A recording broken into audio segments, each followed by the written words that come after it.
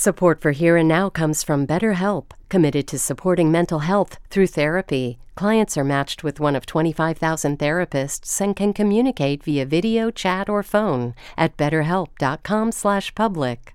The longest sled dog race in the eastern United States was set to kick off today before it was canceled due to warm weather, doggone it. Organizers of the Can-Am Crown International Sled Dog Race announced last weekend there actually wasn't enough snow for dogs and mushers to safely race this year. And that's the first time in the event's 3-decade history that the race has been called off. Jonathan Hayes planned to compete in the race with his dogs. He joins us now. Jonathan, welcome. Hey, it's a pleasure to be here. I'm sorry you can't compete. I understand you've been training, about 6 months? How did it feel when you heard it was off? Do you agree with the decision? I do.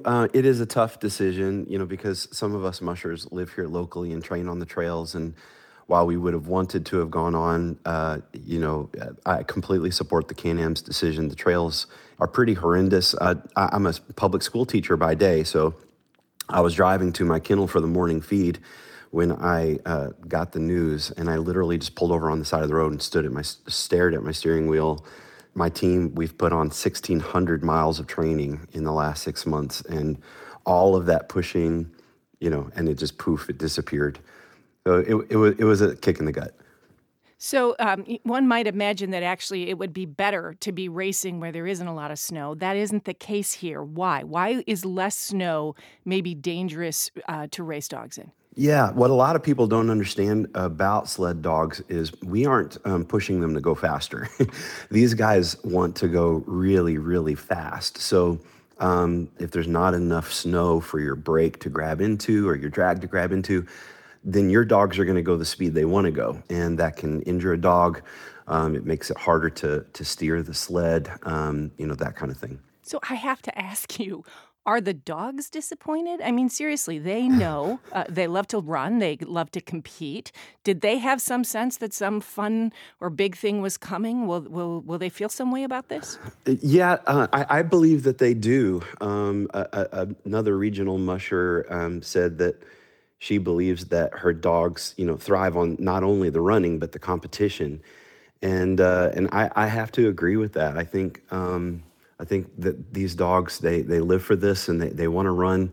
And so what I did the night that I found out was I was like, hey, these guys don't know when the finish line is. They don't know when the race is or that a race has been canceled. So what are we going to do? We're going to go out and run all night. So we went and put on, 45 miles that night just to go enjoy each other, creation and being out there. So before we let you go, it's hard to attribute any one weather event to climate change, but the weather is getting warmer. Are you worried about the future of this race, of your sport?